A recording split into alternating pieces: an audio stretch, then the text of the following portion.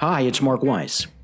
Before we begin, I want to let you know that my newest book, The Medical Group Governance Matrix, is now available at Amazon.com in both hard copy and Kindle formats. It's also available for you free of charge on the homepage of my firm's website, advisorylawgroup.com. And now, on with the podcast.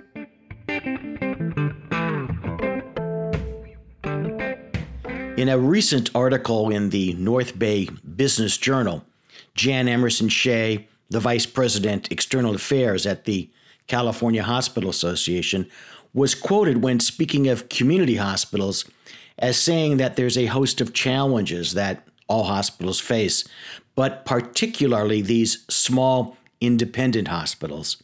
Some of these hospitals file bankruptcy, some shut altogether, some are able to go to local voters, and some affiliate with larger healthcare systems that have the ability to keep them open and provide them access to capital.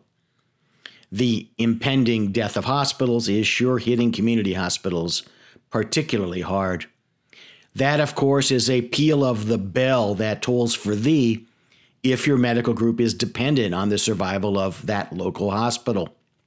But at the same time, it's an opportunity for entrepreneurial physicians to participate in the repurposing of mooted hospital facilities. Ventures that we're currently looking at include repurposing community hospital facilities as medical malls, surgery centers, condoized surgery center units, and non-hospital hospitals. As the economist Joseph Schumpeter wrote in Capitalism, Socialism, and Democracy, capitalism is by nature a form or method of economic change, and not only never is, but never can be stationary. And this evolutionary character incessantly revolutionizes the economic structure from within, incessantly destroying the old one, incessantly creating a new one. This process of creative destruction is the essential fact about capitalism. Creative destruction is taking aim directly at community hospitals. You can fight to save them, but if they've failed, you can, a la Schumpeter and Weiss, take part in creating Phoenix-like, far more appropriate healthcare solutions for your community and, of course, for your profit.